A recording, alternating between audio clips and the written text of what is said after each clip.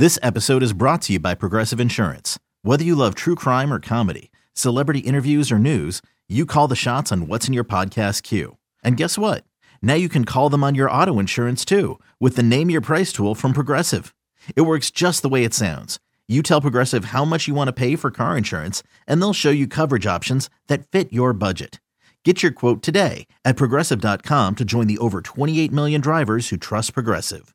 Progressive Casualty Insurance Company and Affiliates. Price and coverage match limited by state law.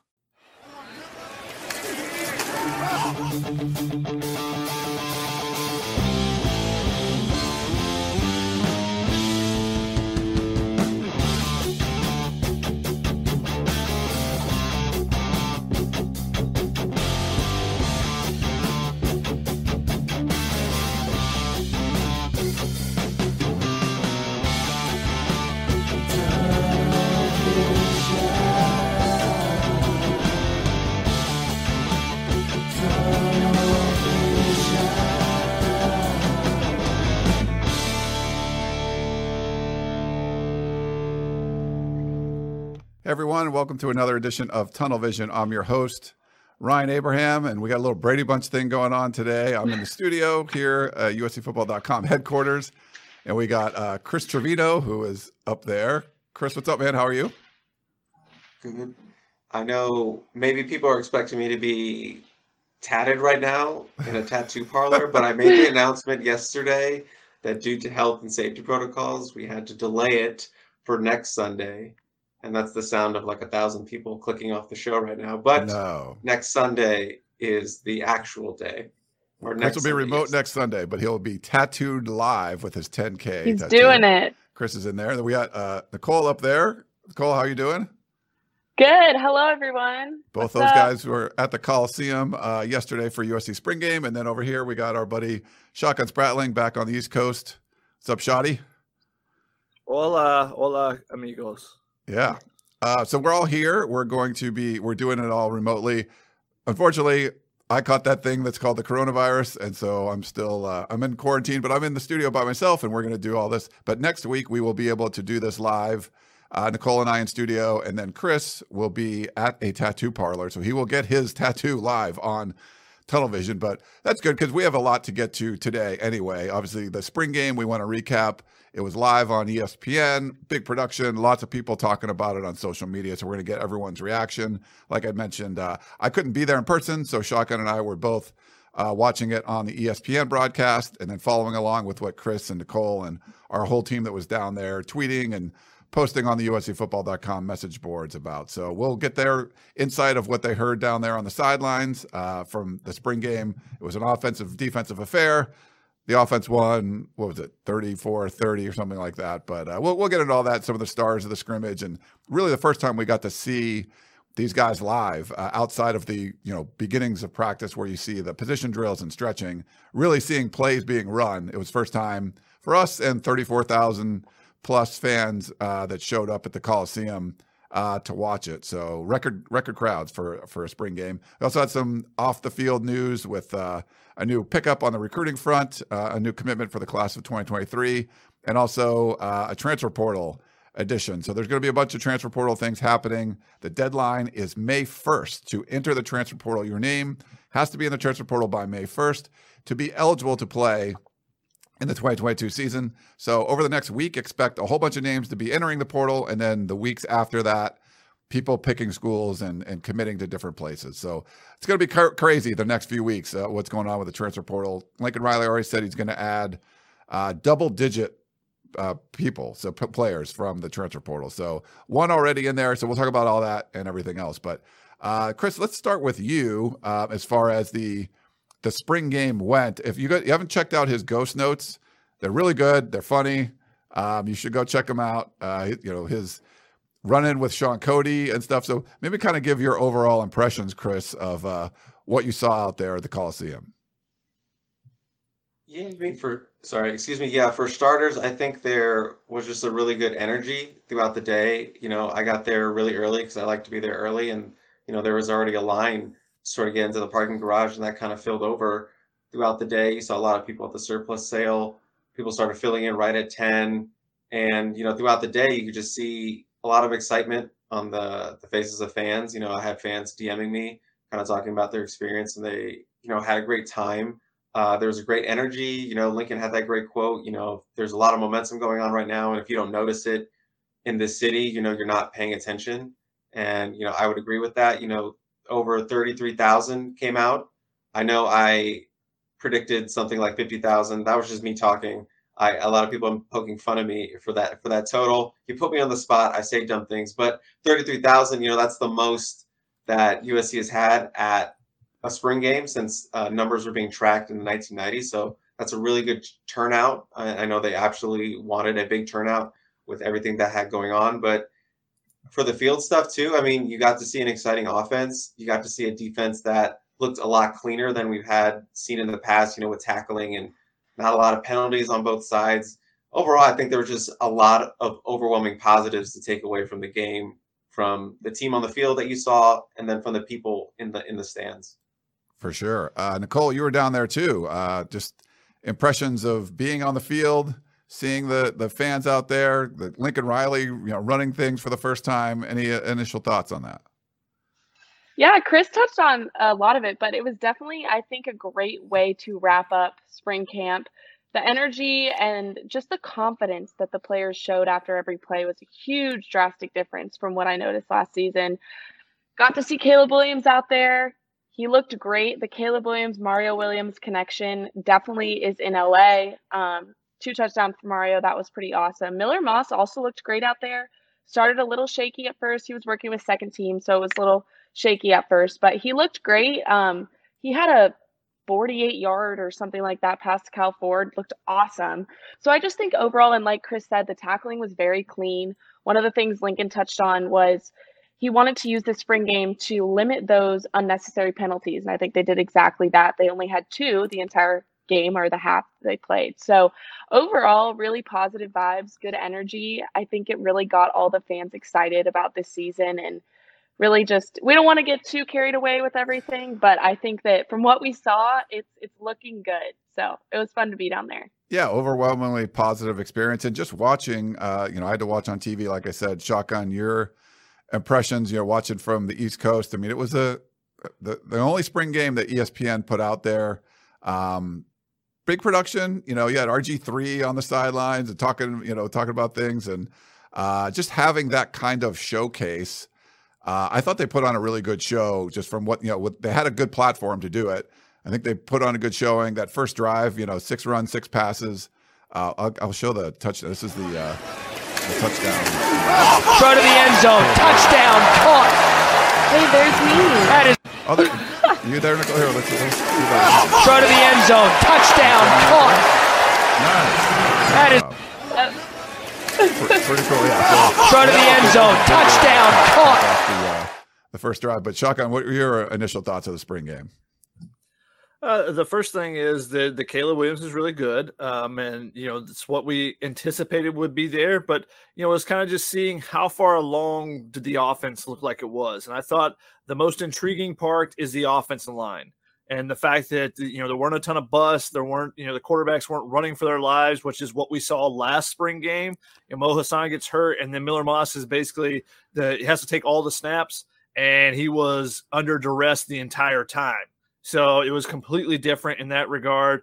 And I think the fact that we saw all the different transfers, that was the big thing, is what are the transfers going to look like? What does Romello Height look like coming off the edge? What does Shane Lee look like going sideline to sideline?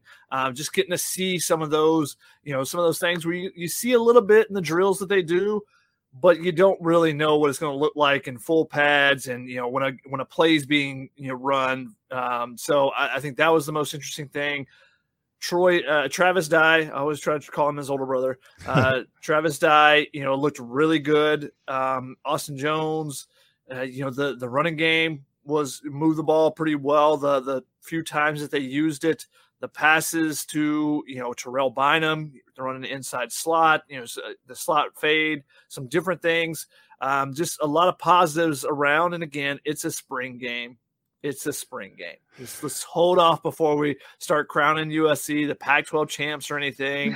And we start talking about how this passing game is going to be elite. just remember how many cornerbacks and defensive backs were out for USC, and that's what you always take away from spring games. Remember how I think Victor Blackwell had like 100 and something yards and 3 touchdowns in a spring game. What did he do the rest of his career at USC? So let's pump the brakes a little bit, but some positives, getting to see those new guys and see what they look like, in real game action. Yeah, I thought there were some positives just looking at those players. Like if you watch a Travis Dye or an Austin Jones, you're like, okay, if you look at Austin Jones' numbers last year for Stanford, they were pretty pedestrian, but Stanford's offense was terrible. And you watched him run. In this game, he had a touchdown there. I put a picture of that one earlier, but yeah, he had a touchdown run in there. But I liked the way, they ran the football, and I liked what I saw from Caleb Williams. I liked what I saw from Miller Moss. And I think just schematically, when you're looking at this offense overall, we weren't sure what but it felt very competent. And I think Chris, you might have put it in your ghost notes talking about there just was an air of confidence that Lincoln Riley's calling the offense and things were going to work. It was cool to see tackles and guards like pulling and running downhill and receivers blocking downfield. It just seemed like people were moving around with a purpose, and there was a plan. The plan was good, and then they were executing the plan, and you had some really good players like Caleb Williams throwing to Mario Williams. And so to me, it just the competency that we thought we felt on the spring practices, I felt the same way in the spring game. Any thoughts, Chris? I mean, Nicole touched on that, and we were after a touchdown. I believe it might have been the Austin Jones touchdown. I kind of turned to her and like, I want to talk about this on instant, but you can just see when they're out there, they're having fun. There's confidence there, and I spent the second half of the spring game on the offensive side. Started with the defensive sideline to start the game, but I was just looking at how people were moving out there, how they were interacting on the sideline. Everyone was just smiling, good times, lots of pats around the back. Everyone was really excited, especially after that Kyle Ford touchdown. Just a lot of energy, good energy. Shotgun, you saw it a bunch of times last year on the sideline. Just a lot of poor body language, a lot of bad energy. And obviously that had to do with them losing a lot. But, this is a fresh start, and you got to see a lot of, that good juju out there. And like Ryan said, when you're confident, you feel like you have a good plan in place, it just makes the world a difference out there. Yeah. What did it feel like for you? Oh, sorry. Was that you? I was going to say that it looked very similar to the Washington State game, where it felt like, hey, a fresh start. The things are going well for USC after, they score that touchdown late in the half, and, Kyle Ford gets that touchdown down the sideline. Seemed very similar there, where everyone's just excited. Hey, this is a fresh start. Things are going to go the right way. Now let's see what happens when you actually face a true opponent, which is what USC had to do after that Washington State game in Dante Williams' first game. And that changed a little bit. And then you saw the body language change. So, it was a positive to see them having fun and out there and enjoying themselves, and to see, Caleb Williams running down the sideline celebrating when Miller Moss connects with Kyle Ford, and seeing the defense, excited when a guy makes a big hit, and seeing those things. But let's not take too much out of it. I'm still going to pump the brakes on any big takeaways from the game. National championship, Shotgun. What are you talking about? Come on, pump the brakes. I'm sure there's some USC fans who are out there like, if we just get this position in the portal and maybe this position, we can win this Pac-12 championship. We can be in the playoff. And let's just simmer down a little bit. Utah's still a big hurdle that USC will have to overcome before that happens. For sure. But I think fans you can be pretty confident that this is a team that can definitely win 8 or 9 games and maybe not win the Pac-12. Anything else stand out to you? Yeah, definitely Nicole, heading in the right direction, though. For sure. I think it's also I think it's also just a team that likes each other. Like, it seems like they like each other, which is important when you want to play together to win games. Something I noticed, too, is in the press conference after the game, some of the players were already up there, and Caleb Williams walked in and kind of hit everyone on the back and was like, "What's up, guys?" and hit every single person on the back that was sitting down there already. So it just shows you that, and Shotgun mentioned it, how he was celebrating when Miller Moss threw that touchdown. Yes, don't get ahead of yourself, but it shows you that if these guys are already so excited and celebrating plays when they're happening in a spring game, I'm excited to see how they react when they play well in an actual game. So it's just comforting knowing that these guys like each other, because if you don't like each other, you're not going to perform well. So it's good to see that camaraderie building. And Lincoln talks about culture, building that culture. And I think that's exactly what this team is doing. So yeah. Switching over to the defensive side of the ball, I know we weren't really sure what this front was going to look like. Shotgun already mentioned there was a bunch of guys that were out for this game, but we got to see some impressive plays. I think Shotgun and I talked about it on our podcast after the game with Corey Foreman. A guy like Leonard Williams mentions Corey Foreman by, not by name, but by number. That's pretty impressive. He was like, hey, number 0 looks like he's making plays. Now they kind of got him on the broadcast because he put his hands on Caleb Williams there. But, I thought Shane Lee was very active, like Suvi Numora. I think he made a bunch of plays out there. Kalen Bullock had an interception called back. And we saw some cool plays from Latrell McCutcheon. I know he got burned on that one touchdown, but had a nice hit that he got called for targeting and tossed out of the game in a spring game, which was pretty silly, of 2 penalties. But Chris, we'll get everyone's thoughts. We'll start with you, Chris, on anything on the defensive side of the ball you want to comment on. I mean, I mentioned it earlier, just kind of the tackling was sort of the big thing that stood out to me. Not saying that there weren't any missed tackles, because there was at least one, but it just looks so much better to what the product we saw last year with this defense. Just a lot of tackling, a lot of effort, which I know is something as Alex Grinch really hit on this spring camp. I feel like every time he talked, he hit on effort, that they love the effort. Even if you're making a mistake, they can't really coach up that effort, or it's much harder to coach up effort. So if you got guys going 110%, go in the wrong direction, it's much easier to get them in the right direction than to build up that effort. So you saw a lot of that. 11 hats rallying around, the ball carrier. I feel like I sound like a cliche football coach talking right now, but you saw that. You saw guys rally around the ball. You saw tackling. You saw guys not afraid to hit. You saw a lot of hitting, with that Latrell McCutcheon pop there. I think my other big takeaway from the defense was just, it seems like the secondary does need a little bit of work. The cornerbacks, didn't have a great spring outing, but I will say Micaiah Blackman, who, drew a lot of praise this camp for being one of the best defenders on the team, arguably the biggest playmaker for the defense. He was out. He had that foot injury that he suffered in the second to final week of camp, and it kept him out. And, a lot of fans wanted to see Micaiah Blackman. I think his presence would have helped settle down that secondary a lot more. You had the 2 young guys, Prophet Brown and Sierra Wright, taking the majority of those reps, but just really, really thin at that cornerback position, and depth all around kind of seems a little bit thin with that defense. Damani Jackson was out.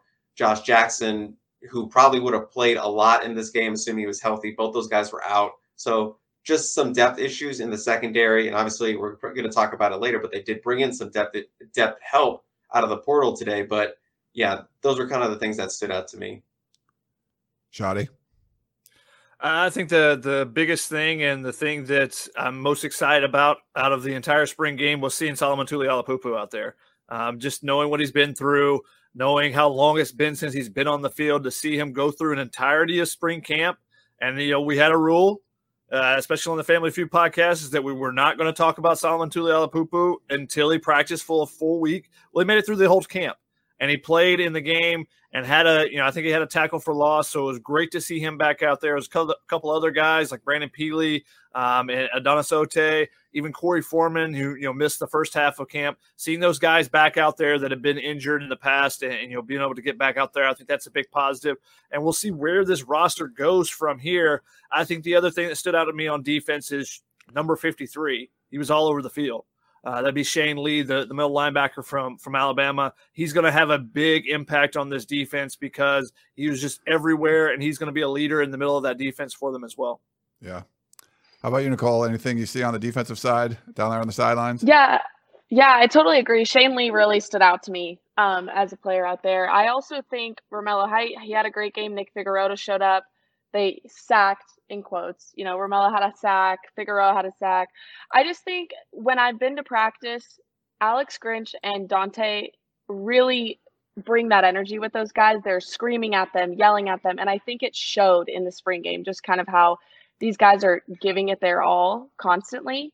And it's comforting seeing that these guys are playing that hard in a spring game like this. So I think there's a lot of energy on that line. I do agree with Chris, though, that there is some depth issue there.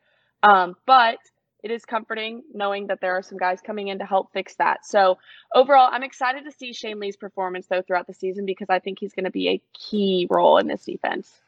Yeah, no, he's definitely up there. Raylan Goforth, I think he's probably the other inside linebacker right now, it looks like. But a bunch of guys were out there making plays, which was great.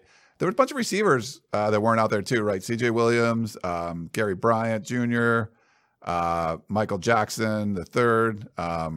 So those guys weren't out there. But we saw the tight ends get involved a little bit more. And Kyron Ware-Hudson, he made a whole bunch of plays. I know Chris or Shotgun, you guys were talking about that on Twitter or something. I don't forget who mentioned it, but yeah, he had a big game. Yeah, well, like I guess he had one carry on that reverse, right? And then he had 4 catches for 36 yards, including a 24-yarder. Yeah, I mean, he got involved early with the reverse, and that's something that we'll see if that's something they use in the playbook in the future, or if it was just a spring game fun thing to throw in there. But getting him involved, we'd heard the coaches and players talk about how he'd had a really nice spring. He was one of the first guys to get gold-plated as well in the receiver group, and he comes out there and makes some plays. And another guy that was injured for most of his first year last year, and getting an opportunity to get out there and play because of some of those other injuries, and he showed out. And Mario Williams had the 2 touchdowns, Kyle Ford had the lone touchdown catch. But the most consistent receiver, otherwise, it was Kyron Ware-Hudson. I thought he had, the nice catch on the sideline for Miller Moss. He had a nice catch, finding a hole in the zone as well. So he did some nice things out there for USC. And, I think it gives you confidence that there's going to be multiple receivers that can make plays for USC instead of last year where it felt like it was Drake London or bust. And when Drake London went down, it was very much bust. So – we'll see, if that continues in the fall. Terrell Bynum with the slot fade, he can do some things. They threw a wide receiver screen to Brendan Rice. So a lot of guys that you can use in different ways, and that's not even including what you can do with those running backs coming out of the backfield. And when you get somebody like Raleek Brown and add him into the mix and what he can do as a receiver too. So, I think the receiving core is definitely way above where it was last year as far as just the talent and the diversity of the attack as well. Drake London walking around the sidelines, they could have used him out there, but Mario Williams looks like he's going to do pretty well. But I think they're going to spread it out. You're going to see a bunch of catches from a lot of different guys. It won't be throwing to one. Not a lot of special teams in this one. It was basically 2 halves, 15 minutes. So it was kind of like one half of football, and that's pretty much what Lincoln Riley said. USC, Ben Griffiths went to the NFL, so losing your punter, they have a punter coming in the summer, but they didn't really have a punter there, so the punts didn't look all that great. But for the kicking game, Alex Stadhouse taking over for Parker Lewis last year. Parker Lewis Stadhouse goes in the portal, Parker Lewis goes in the portal, Stadhouse comes out of the portal, is given a scholarship. He's stuck around. He had a 55-yard field goal in this game. Just seeing him come into games last year, what he wasn't expected to when he had to come into a game because of Parker Lewis getting a personal foul, a targeting call or whatever it was, and getting kicked out of the game. There was a game that we thought Lewis was going to play, and he just didn't play, and Stadhouse had to come in and just get a spot start. But he performed well every time we saw him. And, he had the one kick in the game, but hitting a 55-yarder that would have been good for longer, I think that's pretty impressive. Our resident kicker, Chris, any thoughts? Well, Shotgun's pumping the brakes on the season. Let me pump the brakes on you saying there wasn't a lot of special teams activity, because the legend himself, Dennis Lynch, hit a 30-yard field goal. That's all I want to say. Stadhouse hit a 55-yarder, very impressive, and that thing probably would have been good from 60. That's how good it looked.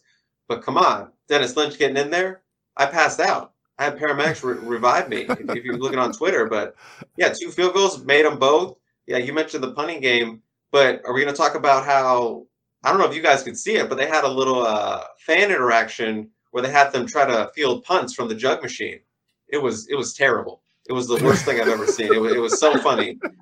These guys had no spatial awareness. They got progressively worse as it went on. If you were in the stands, it was quite a show. I saw Damani Jackson and Rajon Davis just laughing their butts off at these guys trying to, a lot of those guys, chirping on the message boards like, oh, why can't they do this? And then you get them out there, can't even field from a jug machine. So when you have 30 guys coming at you. So I'm just saying that special teams, there was stuff to talk about. Was there a kicking contest too? Did they have like a fan come There and try was to a kick kicking field goal? contest. Yeah. There was a extra point, 25-yarder and a 40-yarder. I was listening to Alex Stathouse and Jack Sarasante. Did I say that right, Shotgun? I believe that's correct. They were they had it up on the screen, and this was like at 10 o'clock when no one was there. And they were like, they're gonna have a kicking contest, and they were like, that's gonna be fun. But then they saw there was like a 40-yarder, and Stathouse was like, there's no way some bum off the streets is gonna be able to kick a 40-yarder. He didn't say bum, I said bum. That was me paraphrasing, but no way some rando is gonna be able to drill a 40-yarder. I don't even remember when that happened or in the game. I don't know what the results were. I was probably filming or taking. Yeah, he did well. Like he did well, Okay. and then that 40-yarder, it was like he was looking really good. Everyone thought he was going to get it, and then it was just a bust. But Did he hit like the extra point? yes, Oh no, wow. he was like actually. I don't know why he was good. Like he was low key good, He was a ringer. and then He was a ringer. Well, you see people do those sometimes, and it's like the ball doesn't get off the ground; it goes like 4 feet, exactly. or people slip when they're trying to kick it. Nicole, like there was a lot of fan experience stuff going on down there. There was tables in the end zone of the peristyle end for recruits and stuff, but fans came down to do autographs and everything. What was that experience like? Did fans seem like they were really part of this? Yeah, I thought, they did a great job about really making this spring game an event. I mean, even from the beginning, they had food trucks everywhere. There was this Nike surplus USC sale where, I bought 2 shirts for $25. Like it was blocked with people. And then after the game, you could go onto the field and you could get signatures from players. And I think the fans just ate that up. Like that was a great idea because I think it really let them get involved. And this is more than just us watching the players in the in the stands. We get to go on the field and kind of experience it from that level as well. And so kids were running up to their favorite players, getting autographs on their shirts because they put t-shirts over a lot of the seating in the Coliseum, and little kids were bringing their shirts to get signatures by their favorite players. And I just thought it was a really cool way to kind of make the players and fans interact and engage with each other. And I think fans really loved that they got to do that. Yeah. And a lot of the people that were there, it seems like the fans enjoyed it from what we saw on social media and stuff and on our message boards. But there was a lot of recruits there. We don't have to go through every name and stuff, but Chris, Shotgun, you want to, I'll put you guys up, mention a couple of guys or anyone, some of the big names you guys saw. Shotgun, I defer to you. Chris was there, so he gets to see them. But the nugget that stood out the most was Deuce Robinson rocking the Shaq jersey, and that was a Lakers Shaq jersey, I assume. When Chris said that, he didn't specify, but I assume since he was in LA. But that's the big one. He's obviously one of the top tight ends in the country. He's also a really good baseball player, so that would help out the baseball team if that was the case. If he were to come to USC as well, a lot of local kids, a lot of modern day kids, and stuff like that. I think the fact that you get someone like Deuce Robinson coming in, but also what I found interesting is because it was a nationally televised game, you have recruits from all over the country that are watching at home. There were a ton of spring games that took place yesterday around the country. So when you see someone like Brandon Ennis, 5-star receiver in Florida, tweeting about USC and about his guys, I think is the way he phrased it, that kind of pops out and stands out because it was the one game that ESPN was going to televise live. They had a bunch on ESPN Plus as well yesterday, but that one game this spring that they were televising live. So, to see the recruits kind of interact with the fact that they were able to watch it at home, it's just something as well. Yeah. I apologize. My lighting just fell, and Shotgun did not miss a beat. That's why he's a professional. He was like, I'm going to walk all over that. Didn't even phase him. So Shotgun, just hands off to you. But yeah, like you said, a lot of local guys there. Roderick Robinson was there. Quentin Joyner, the new Texas 2023 commit running back, he was there. The new 2023 Texas running back commit, Amarion Peterson, he was there. DeAndre Carter, the modern-day 4-star offensive lineman in the 2024 class, he was there. And yes, Deuce was rocking that super cool Shaq LA Lakers jersey. It would have been kind of funny if he showed up with a Shaq Phoenix Suns jersey, but no, he had to rep the LA brand here. And then they brought all the recruits onto the field with about 2 minutes left. They put them into the back of the end zone, And then when the game was over, they had them all go to the middle and kind of just interact with the team and the coaches at the 50-yard line, which I thought was cool. And yeah, I saw Zach Hansen, the tight ends coach. He was tied to the hip of that Mr. Deuce Robinson and his family. And Deuce obviously almost as tall as the 6'8" Zach Hansen. So that was one of the things that stood out to me. Just getting all the recruits on the field, letting them interact with the team and the coaches after the game. Yeah, Deuce Robinson is. I think Zach Hansen is the only coach in America that can not make him look huge. Make him look as huge as he already is. Deuce Robinson out there at 6'5", 6'6", I believe he is. So he was still shorter than Zach Hansen. But also some of the younger recruits.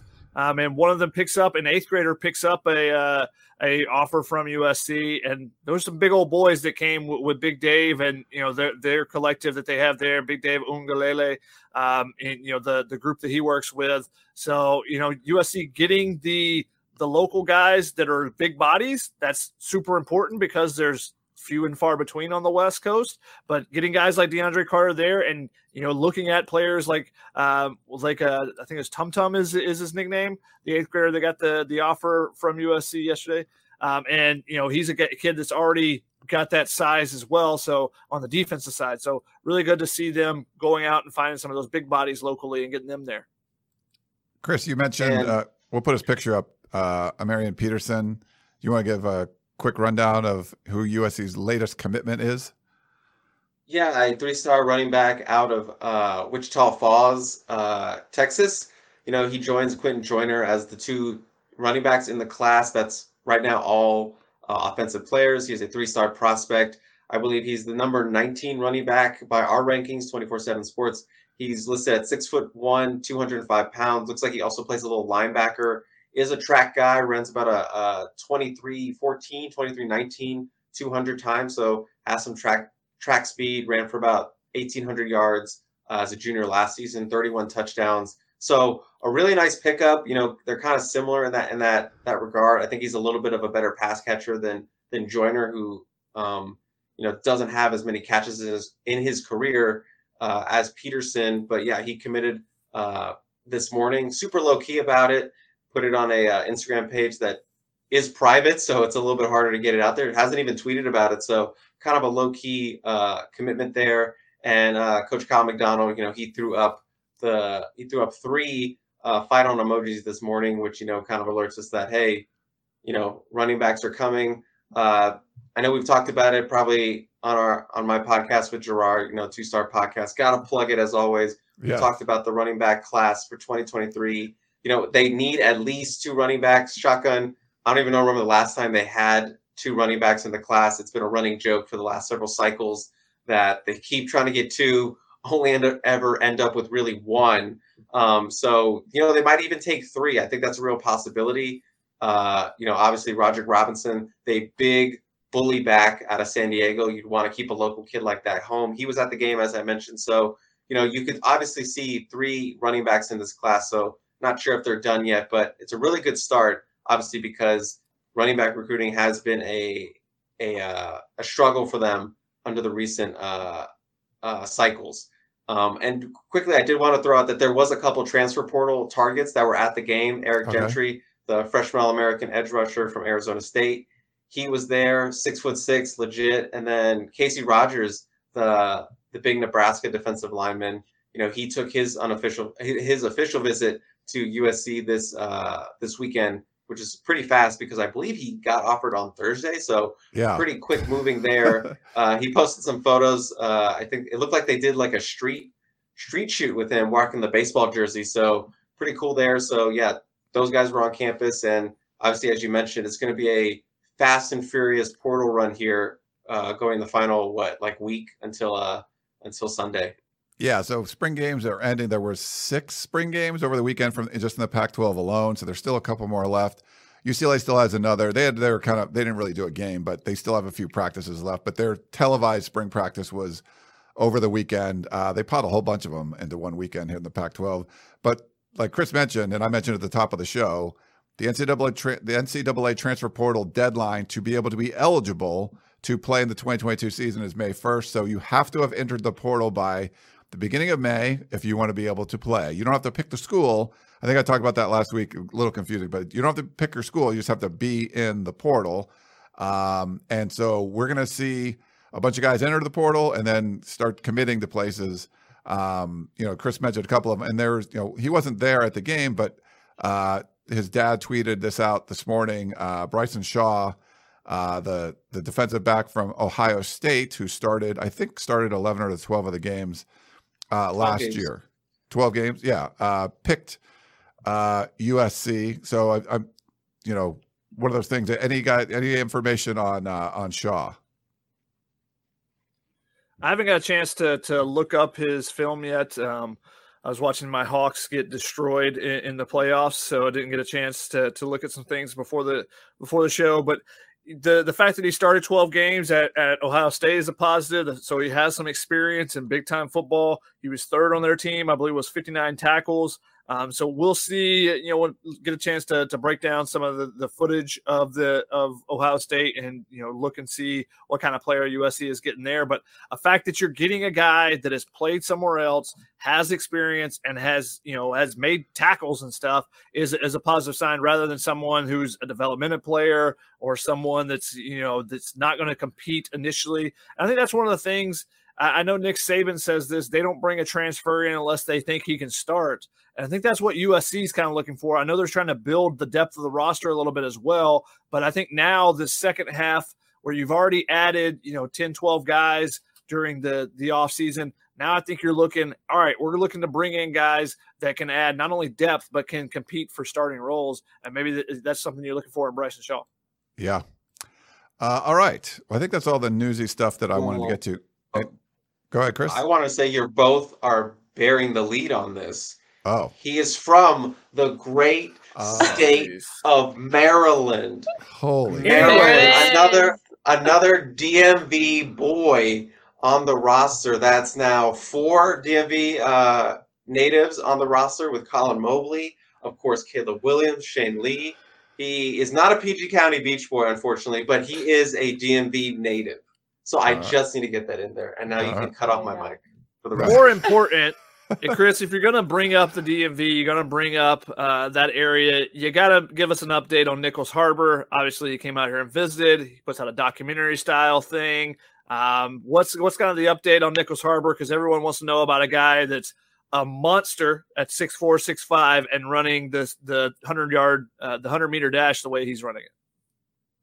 Again, Shotgun, just a truly professional transition there, just effortlessly. You didn't even plan that, you just thought of that. But yeah, he put out that documentary. It's about a little under an hour, I believe. You should go watch it.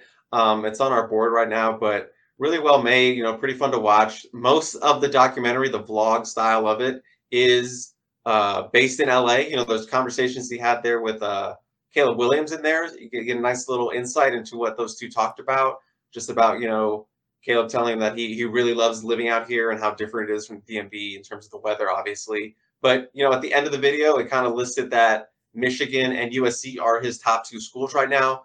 And, that seems to be a little bit up for debate right now because Nicholas did come out like a couple hours before this and said, I haven't narrowed down anything, something along those lines of, I'll be the first to say it when you hear from me, which is a little interesting. It just seems like maybe there was some sort of confusion with that statement at the end of the documentary.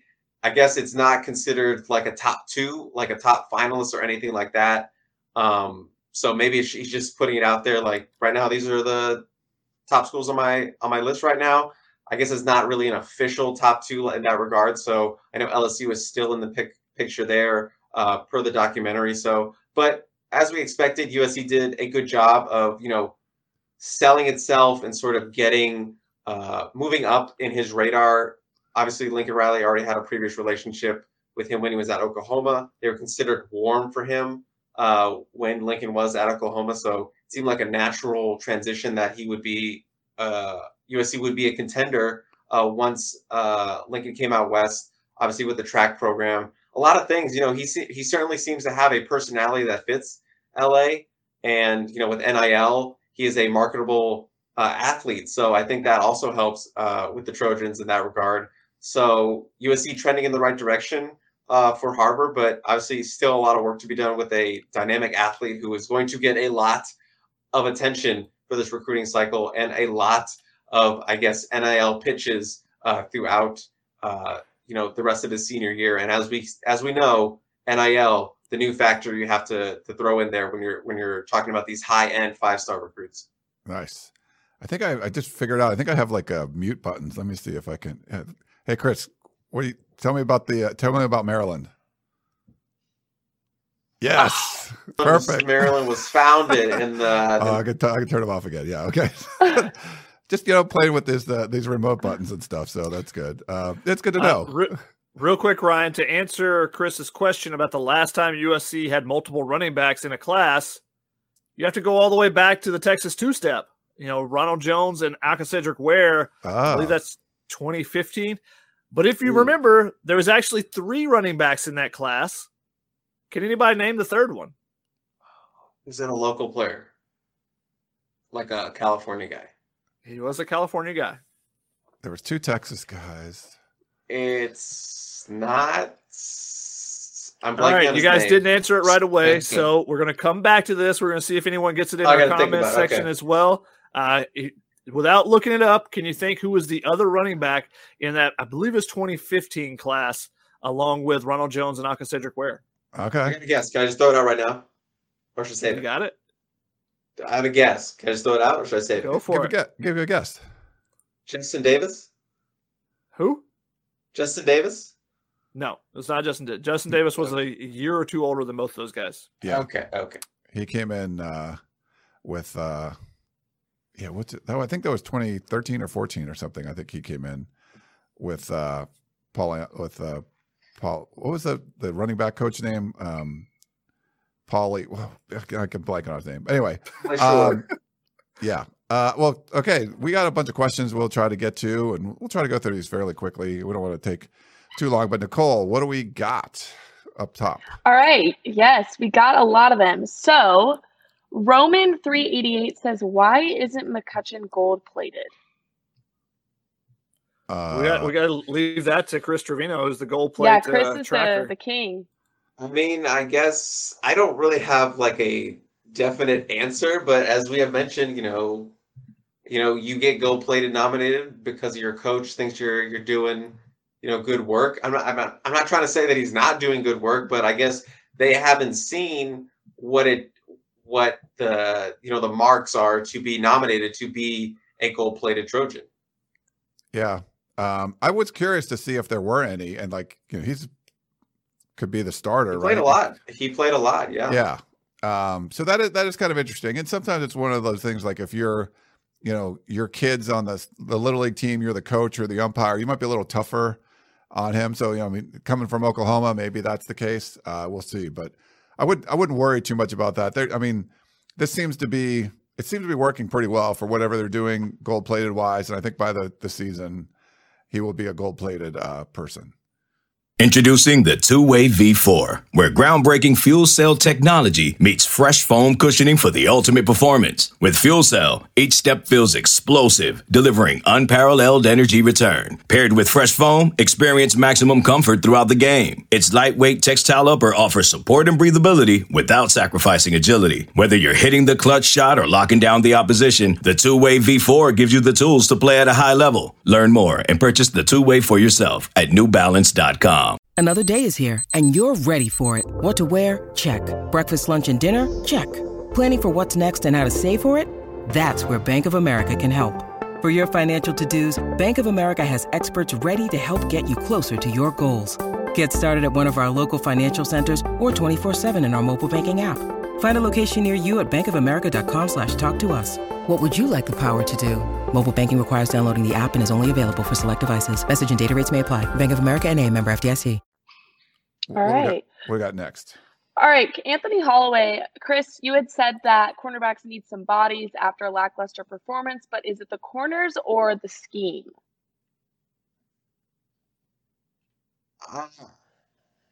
Interesting question. I don't think it's the scheme. I just think, those are 2 young players, and we haven't even gotten to see Mekhi Blackmon truly play a game or any sort of football situations other than, individual drills in practice. So, like I said, I think Blackman playing would have done a lot of confidence building with that unit. It is a super young unit. You have to remember that. Latrell McCutcheon was brought in to be a cornerback, but he has since shifted to safety. So that left a big hole with that group.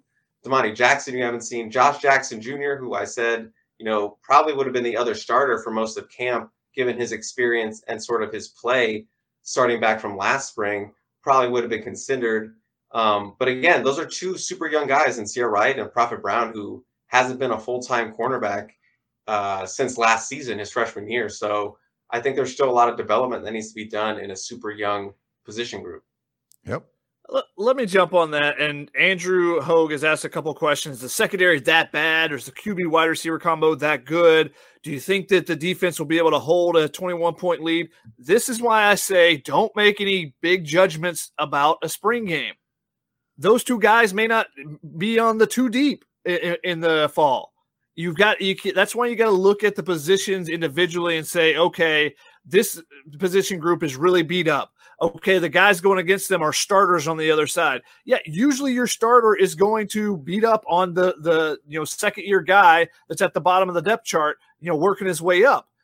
And now granted, Prophet Brown got a start at the very end of the season, and that's good for him. But he's a developmental guy that played as much running back as he did cornerback coming in. And that's what everyone kind of thought he was. So he's got some room to continue to grow. And the same thing with Sierra Wright. You heard the comments from Dante Williams a couple weeks ago. So don't put too much stock into, hey, the passing game is elite, or hey, the cornerbacks are absolutely terrible. If you have Mekhi Blackman out there, you have Damani Jackson out there, you have the next guy that they bring in the transfer portal, who I think they'll go out and get another cornerback, then it'll be maybe completely different. If you have Joshua Jackson out there, who's been made some plays in the past as well, it's completely different. And hey, if someone's having a rough day for whatever reason, you might switch somebody else in there, and you might not see the touchdowns that you saw in this game. So don't make any big judgments off of a spring game. This is a common refrain every single year. Don't do it. All right. So big judgments out of spring game. Got it. That's what we're going to do. Yeah. Perfect. Ryan, and then the next time next time they hire someone, Ryan, we'll make sure that he has all USC ties, knows the fight song. Yes. That's exactly what you wanted, right? Yeah, exactly. That's what we should do. What's up next, Nicole? One Blue Love 23. We kind of touched on this earlier, but they're asking to give them a Corey Foreman impression. They haven't rewatched the game, but didn't see much of Foreman besides that tackle for lost play. So what are your guys' thoughts on that? Yeah, Shotgun and I talked about this on the podcast, like I mentioned, like when Leonard Williams was being interviewed and mentions him, I like number 0. A guy like that who's played the position, who's played at that school, he knows what he's looking for out there. If he's watching the game, he's probably not watching the ball. He's probably watching what the defensive linemen are doing. And if Corey Foreman stood out to him, I think that's a pretty big endorsement. And he just seemed very active out there. You mentioned, I think Nicole mentioned Romello Height got a sack. We saw Nick Figueroa making some plays.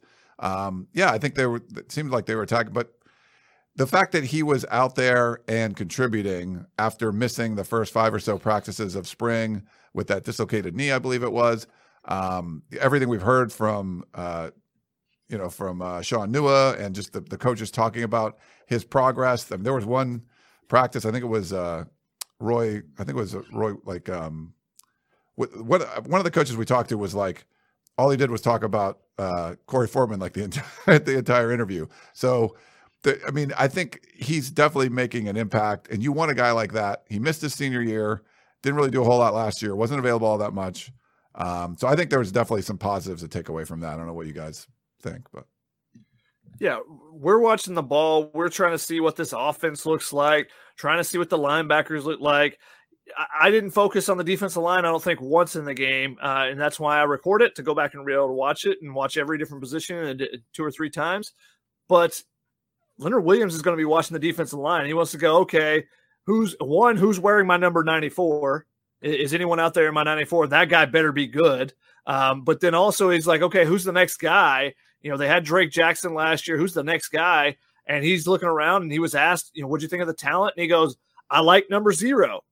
I don't know his name, but I like him. And that's a positive sign, because if you're getting Leonard Williams endorsement, and that's a hefty one, that carries a lot of weight around the Coliseum. So I think that's a positive sign. The fact that he was dropping into coverage, he was out, outside on a screen pass, he was running down the play. The effort he was giving, I thought was really good. Him showing up to make tackles at the end of a play, I think that's a positive sign as well, with the frustrations that there were with Corey Foreman and him not getting the playing time that he wanted last year.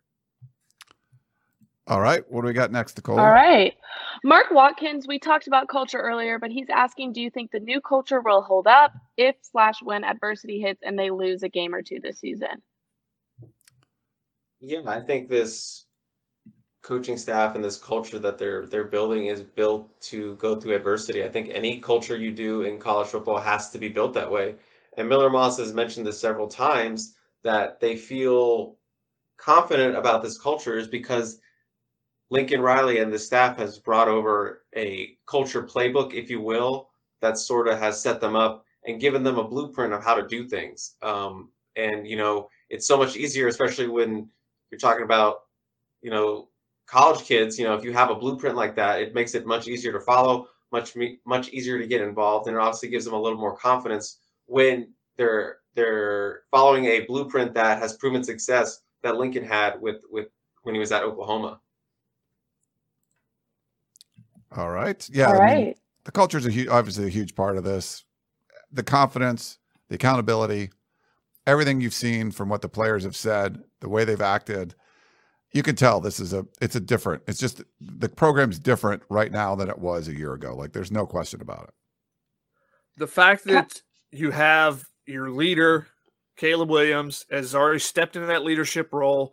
The fact that he's the superstar, but he's also doing things for his teammates, doing things for people around the team. He's not coming in as an outsider and has all this talent. He's a prima donna or anything. He's very humble to everyone around him. Loves to have fun, but everyone gravitates towards him, and he's doing things for the rest of his teammates. And I think, given the beats out and everything like that, I think that's only, it's only a sign of progress for the leadership on this team. When last year, we knew that there were factions in the locker room and, a group over here and a group over here. And what Nicole said at the very beginning of the show, it seems like everyone is there for each other. All right. Kind of going off of that, guys, Sagar Patel asked, how would each of you grade overall effort on both sides of the ball for the spring game? I think that's a question for Chris and Nicole, since they were down there on the field. Yeah, what do you guys think?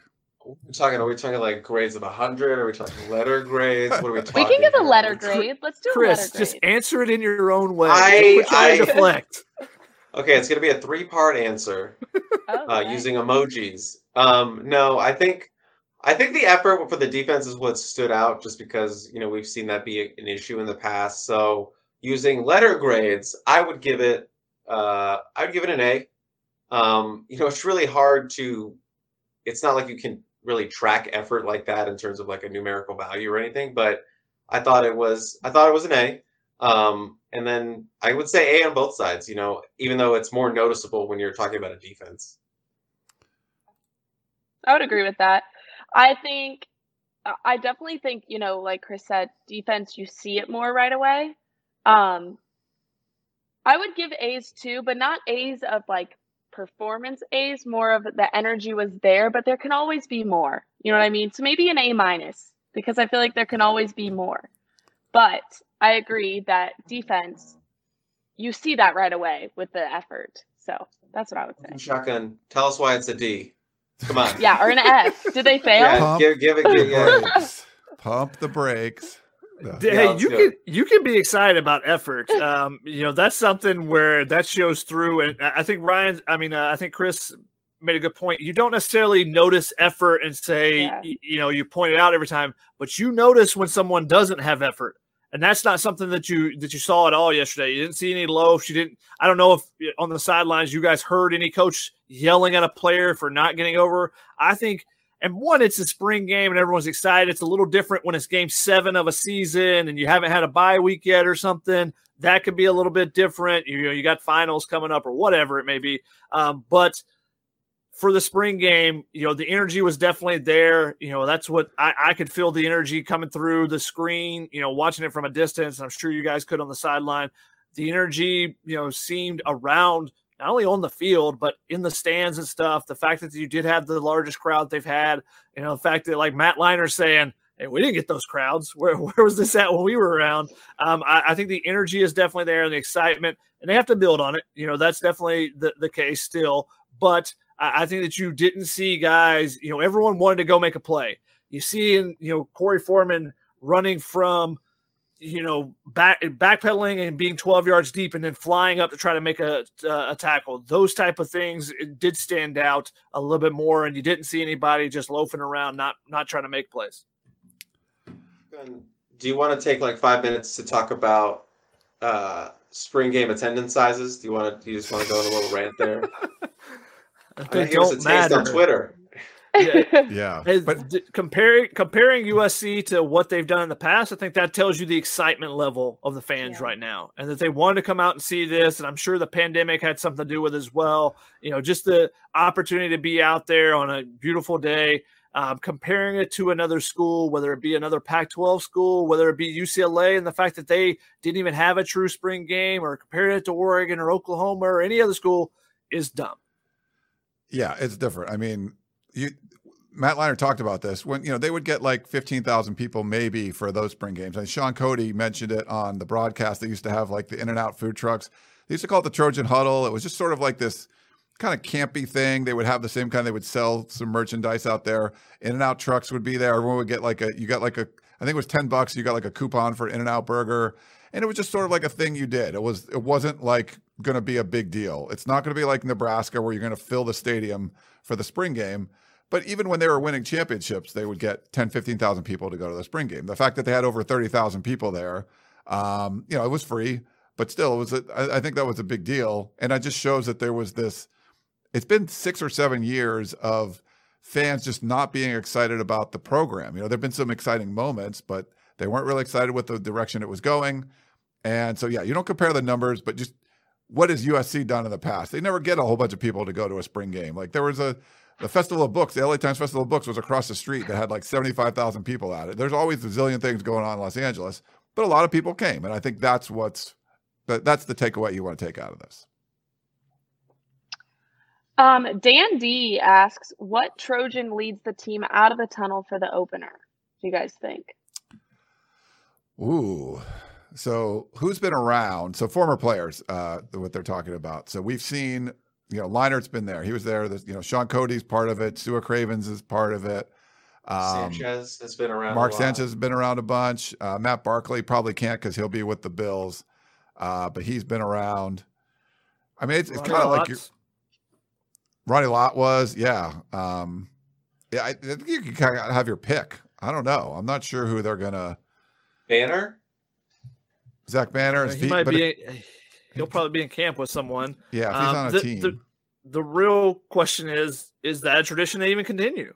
Yeah. Lincoln Riley's coming in, bringing a whole new vibe. Is that something that's something they want to continue doing? And if so, do they try to go with someone they haven't had in the past? Or do you just try to, go to the greats because Lincoln Riley hasn't been there for these guys? So, I think it'll be a little bit different. Ryan, correct me if I'm wrong on this, but I believe that was a Steve Sarkisian thing, wasn't it? Wasn't that when it started? And he wanted to bring kind of the allure of the celebrities because it wasn't just former players. He brought out Will Ferrell and he had some other guys as well coming out, leading the Jock Peterson. I remember came out and led him out of the tunnel. So it hasn't always been just players. Now, Jock Peterson was a former USC commit for baseball, and Will Ferrell did go to USC, so there's connections, but not necessarily former players and legends. The fact that the athletic department is really kind of embracing the whole entertainment aspect of it, there might be a celebrity factor to it. Maybe it's LeBron James or something like, maybe someone local. I don't know. We'll see. Everyone wants it to be Reggie Bush, but let's not do that for the first game. If you're going to bring Reggie out at any time during the season, make it with the biggest game of the year or rivalry game or something like that. And he's working game days now anyway, so it would have to be a game that he's working. Big games, rivalry. Yeah, exactly. A Fox game that they would do, yeah. Cam Lifestyle says, overall, how do you think the linebackers played yesterday? We touched on this earlier, but it still looks like there were gaps out there in the defense. There's a couple questions about defensive tackles and defense and stuff like that. You would jump in, Chris? Or Yeah, I thought the linebackers were good. We're fine. Nothing like that was just like blew me away or anything. And again, you're just kind of comparing it to what we saw last year, where the linebackers looked a little slow, just a touch too late at times. Couldn't wrap up, couldn't tackle, couldn't make the play. There were a couple plays made by the linebackers, but nothing over the top. I think you were okay with just seeing them be much more consistent than you saw last season. I think that's a big step forward. Brian Odom kind of mentioned in his introductory presser with the media that they have a long way to go, and just from what he inherited and kind of added with Shane Lee, I think they've done a really good job so far. Shane and Raylan are obviously those top guys right now. Raylan seems to have that he's come a long way. Seems like he's taking on a leadership role just kind of off the field. I watched him go up to all the defensive backs and kind of like dap them up and kind of say, we're playing a little stiff right now. Let's loosen up. We play this offense all the time in practice. We know what we do. So, little things like that. So you want to see, and that's probably also an effect of Shane Lee and his leadership and kind of rubbing off on Raylan. So I think they were fine. Still room to grow. Still a lot of more plays that can be made, but when you're comparing it to last season, I thought they were, it was a good job. We're at the top of the hour. This is we're all remote and everything. We can kind of wrap this up pretty soon, but do we have a bunch more to call? We can kind of go some rapid fire. Yeah, I was about to say, should we do some rapid fire? Sure, perfect. All right, rapid fire, guys. Rapid fire, got it? All right. Yeah. So, good luck with that. Yeah. This is an interesting question. Andrew Hogue says, who will have a better statistical season when 2022-23 closes? JT Daniels, Jackson Dart, Keaton Slovis, or Caleb Williams? I think the easy answer is Caleb Williams because he knows the offense while all those other guys are going into a new offense. Maybe JT Daniels, if he reconnects with Graham Harrell, maybe he knows the offense a little bit, but I still think Caleb Williams has more weapons. 100%. All right. I would say if we're not picking Caleb, I would say Jackson Dart would be my second pick, just with that. He didn't have a good spring game. He was like 7 of 24, 2 picks. If he wins the job, I mean, that's the other. Yeah. Sure. Fair enough. Yeah. Guys, there are a couple questions about transfer portal, transfers, things like that. Ballpark, Andrew Hogue is asking, as well as Ganja Gorilla. How many new transfers do you think SC pulls before fall, and which position group do we recruit the hardest from the portal? Yeah, it's the easiest. It's the easiest answer, right? is to look at what they've already told us. And Lincoln Riley has said multiple times, we're going to go get 10 to 12 to 15, depending on if they have some guys leave the team as well. And you listen to Alex Grinch, or you listen to Lincoln Riley, or you listen to any of the coaches, they'll say, well, we could add someone pretty much anywhere because they're looking, they think that they can still, they could use someone at every single position is what they still feel. Yeah. I think the hardest positions they'll go after are obviously the line on both sides of the ball, just because those are premier positions in the portal. And, they haven't really landed any since that first little wave with Haskins, Marquette, and Taleni. So they gotta dip in there for some impact guys.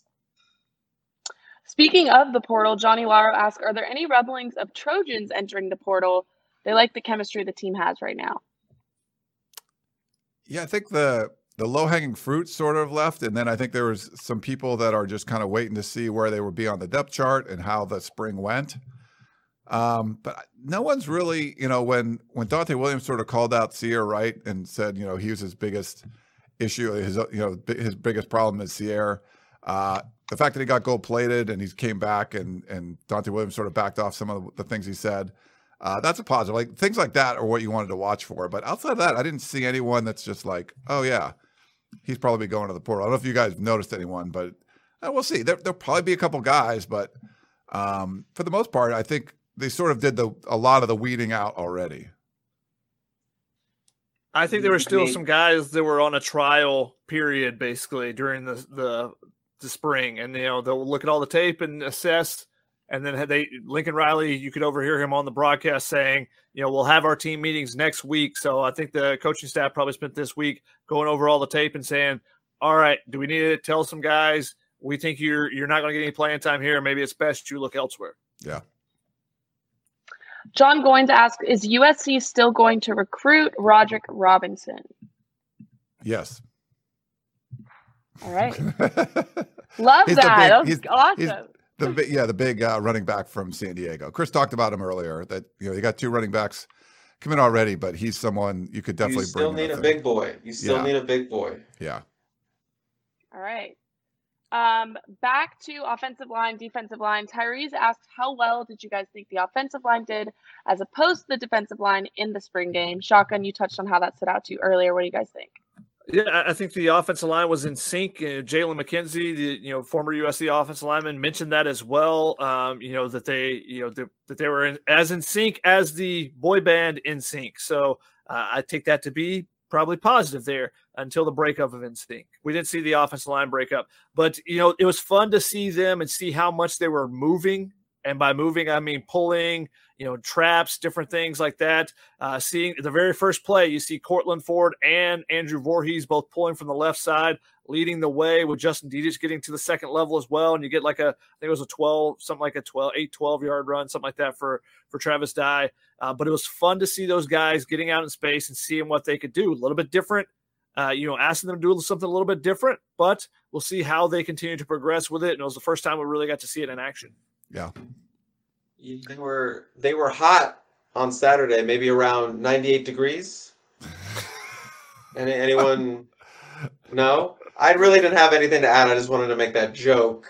So I didn't get muted, right? Everyone heard that? No, and it was weird though, because Okay. a lot of those offensive linemen were veteran. They weren't like the new kids on the block or anything. So. Oh, right.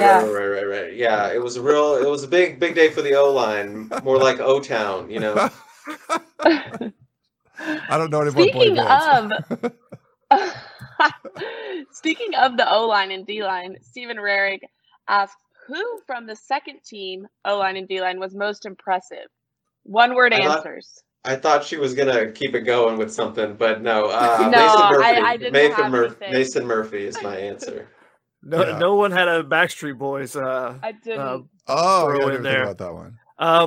I thought Gino Quinones' block blowing up. I think it was one of the DBs blowing up one of the DBs. That was probably the biggest play that stood out. But then on the second team defensive line, Solomon Tuliaupupu again. Yeah. Awesome. Okay, Randy Segovia, for people who don't know, he's asking what happened to Gary Bryant. Yeah, that Tuesday Coliseum practice, we just saw him on the cart leaving practice. He was grabbing his calf area. It seemed like a soft tissue injury, muscle injury, those kind of things he's battled in the past. He was limping pretty hard that week. He came back the final week, looked like he was on, track to maybe play, but obviously did not get the green light to go ahead and get some action. Yeah. Okay, Honey Badger says, do y'all think Domani will play this year? Yes. Yeah, they all talked. I mean, just the fact that you could do individual drills. Chris put a video up. You can watch some of that. He just brings some unique athleticism to the position, so I think he'll play. Speed. They need speed. He's got speed. I think it'll be very similar to Adoree or Biggie or Jack Jones. The 5-star cornerback comes in, doesn't start necessarily, but you see him get a couple series every game, and then how he progresses from that is up to him. Yeah. All right. Cam Lifestyle says, how do you guys feel John Jackson III is doing? She always thought he could ball. Will he get playing time this year? He balled. He got playing time on Saturday, and I think he will because they're going to play 8 to 10 guys, and that's all they have right now. So the fact that I know they have a couple guys out, but he'll catch some balls. I mean, he showed it out there. All right. Dan D's sorry, Chris. I just want to say I've just been a big JJ 3 since like 2 years ago. I've always said, he needs to play more. He's a good route runner, dependable hands.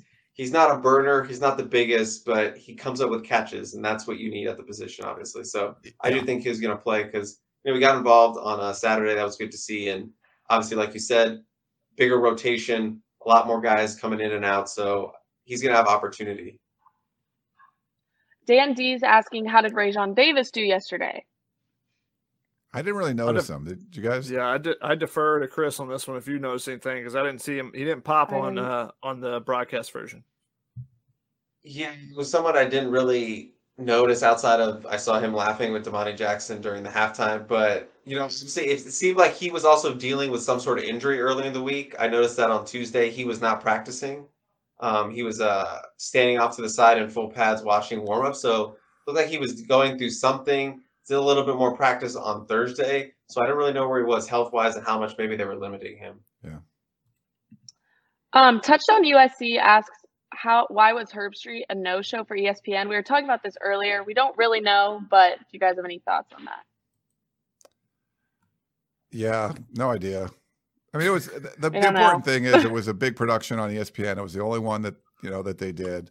They put a lot of emphasis on it, and yeah, it was good. I mean, they interviewed Caleb Williams I think 5 times during the broadcast. So I mean, they had the Pete Thamel sit down with Caleb Williams and Lincoln Riley. I mean, it was basically a huge showcase for USC. So he couldn't have asked for anything more than that. What does that mean? It's just USC is nationally relevant. They went 4-8 last year, but because you hire Lincoln Riley, you got Caleb Williams, you got all these transfers in, you're a nationally relevant program again, which USC hasn't been for a while.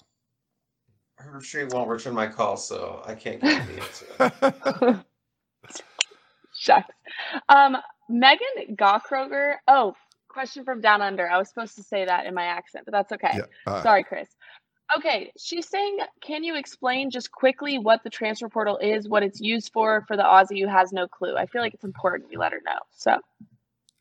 Yeah, I mean, it's really no different. It's basically just a database. So all it does is it allows players to be able to be recruited. It's supposed to streamline the process. So if you're a player at a school and you want to leave, you talk to your compliance officer and say, hey, I want to put my name into the transfer portal. Once you put your name in the transfer portal, you basically are giving up your scholarship at the school that you're at.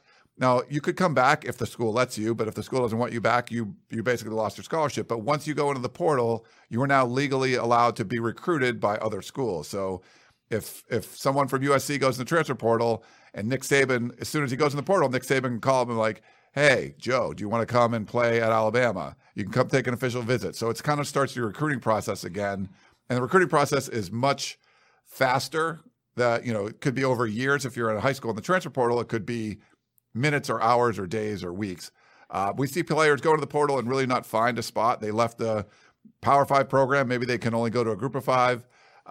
We've seen some high profile guys go in and, from one blue blood to another and win a Heisman Trophy. So there's a lot going on, but basically it's just a database. If you want to be able to transfer, anyone that's in that database can be recruited legally. Otherwise you can't, you shouldn't call a player from another team like, hey, do you want to come to my school?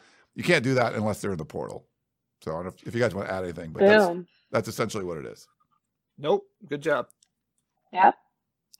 Tyrese asks, who stood out more yesterday, Foreman or Height on the edge?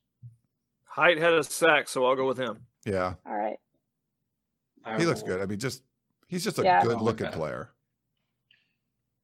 Boom. Okay, last spring game question. Carlos Lazareno says, should the spring game keep the same format next year? No, have an actual game. Yes. Oh. The answer is no, have an actual game. If you have enough bodies, you'll actually be able to do that. Yeah. So we'll see if they actually have that next year. Yeah, I didn't mind. Like, it would be nice to be longer. The modified scoring, I don't mind that much. I don't like. It was a little off. I felt like you kind of. I like the way I watched the Washington State spring game do it. You got points for forcing a team to punt. You got points for turnovers and things like that. And they didn't start with a 21-point lead. It was just 0-0. But you gave the defense more opportunities to score. I thought I kind of like the way Washington State scored it, but it'd be better to have a spring game. But you only had 2 scholarship quarterbacks. They didn't have a lot of bodies everywhere. So I'd like to see a real game. But that was for not being like a real game. I like the way they set that one up. All right. Cool. Lamont Hart is. Oh well, we have. Okay, so we have one last question. Okay. Sagar Patel says, what will be the cadence of insight to our YouTube shows between now and fall camp? Oh, that's a good question. So we are going to continue to do our tunnel vision shows. I don't know if we'll do every week, but we were doing them in the last off season as much as we can. And, people go on vacations and things like that. We'll do that. But we'll also try to do some individual shows where we get someone on video, maybe during the week as like a former player or coach or current players, things like that, where maybe it's more of a one-on-one thing or two of us, or, we'll try to mix them up and do some other shows. We've been putting up a whole bunch of videos on our Inside Troy YouTube channel. So thank you guys all for watching those. We'll continue to do that kind of stuff. And if you have any, ideas for things you'd like to see, we'll definitely do that. But we'd love to keep doing these shows, during the off season. I think, especially for the next month or two, there's going to be a whole bunch of transfer portal news we can talk about, and then sort of kind of building up to that. So yeah, so we definitely plan on keeping doing these. We'll, if you just like the podcast version, we'll do those too. Lots of podcasts throughout the off season, and have a lot of fun with that. So Chris has his own, the Composite 2-Star podcast. Shotgun does his own, where he does some interviews. The Heard It on the Sidelines. I do one with Harvey Hyde. We're going to do one of those tomorrow. Chris and I will do one. So we'll keep doing the podcast. We'll get Nicole maybe involved in some podcasts if she likes doing that kind of stuff. We haven't had you on one yet, have you, or no?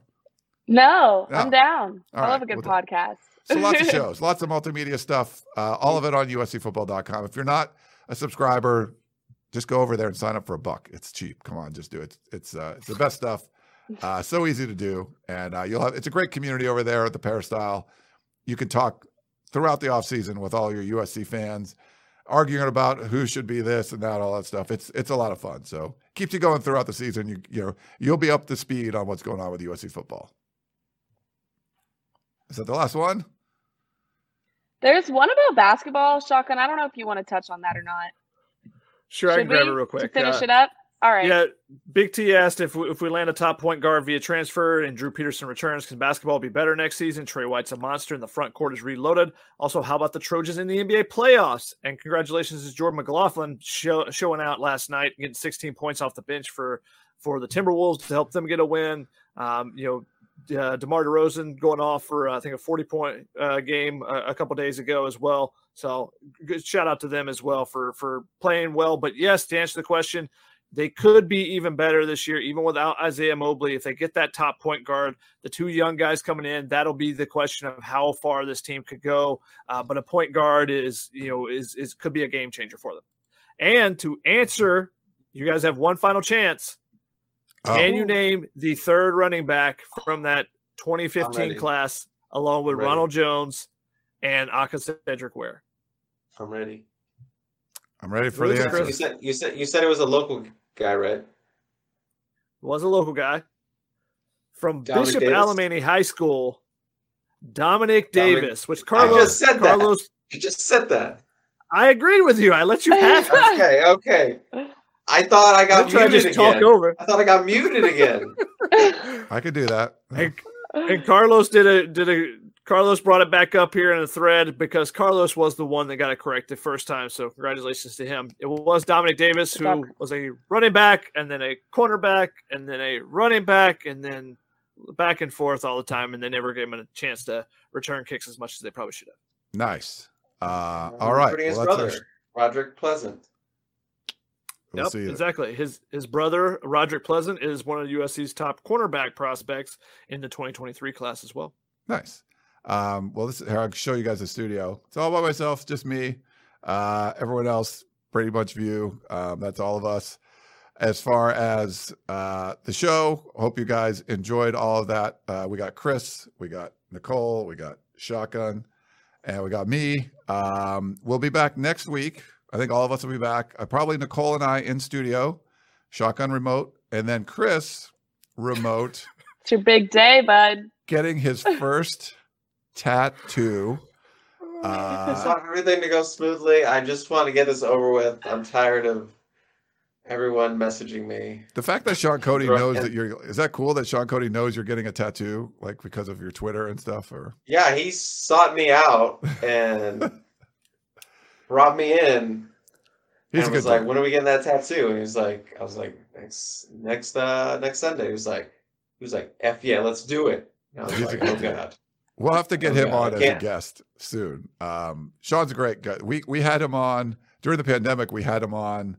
We did a show, I think Shotgun, me, Keely, and maybe even Dan. We did a rewatch of, was it the last time USC played Oklahoma? Yeah, the Orange Bowl. And so Sean Cody had like a sack and stuff. So it was basically like this, but we're actually watching the game or like highlights of the game. No, I think we watched the whole game. And Sean was like talking about the play, like when he got the big sack, like he was, patting himself on the back. That was really fun actually to kind of watch the game with him. This was really when there was like no sports going on at all. So we were like making up whatever we could. We watched an old game with Sean Cody. And that was a lot of fun.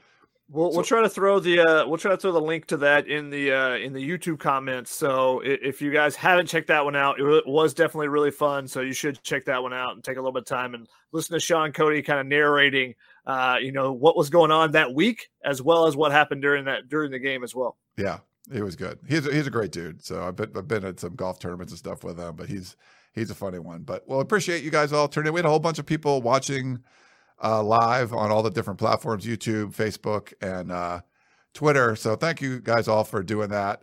It's great to wrap up spring football. We'll have a fun one next week. You want to see Chris get tatted up, and then we'll keep going and talk about whatever news. There'll be a lot of news. Before it was like coaching news and stuff, and then it was like recruiting news and roster news. It's going to be a lot of roster news, I think, for the next, several weeks, couple months, as they kind of fill out that roster, and we'll stay on top of all that over at USCFootball.com. But for Chris, Nicole, Shotgun, I am Ryan. Thank you so much for tuning in, and we will talk to you next time. You can now relive the best moments of the UEFA Champions League 24/7. The UEFA Champions League channel is a new 24-hour streaming channel serving non-stop goals, highlights, and full match replays from the world's most prestigious club competition. Reminisce on your favorite moments, legendary players, and brilliant goals with the UEFA Champions League channel streaming around the clock on Pluto TV and the CBS Sports app.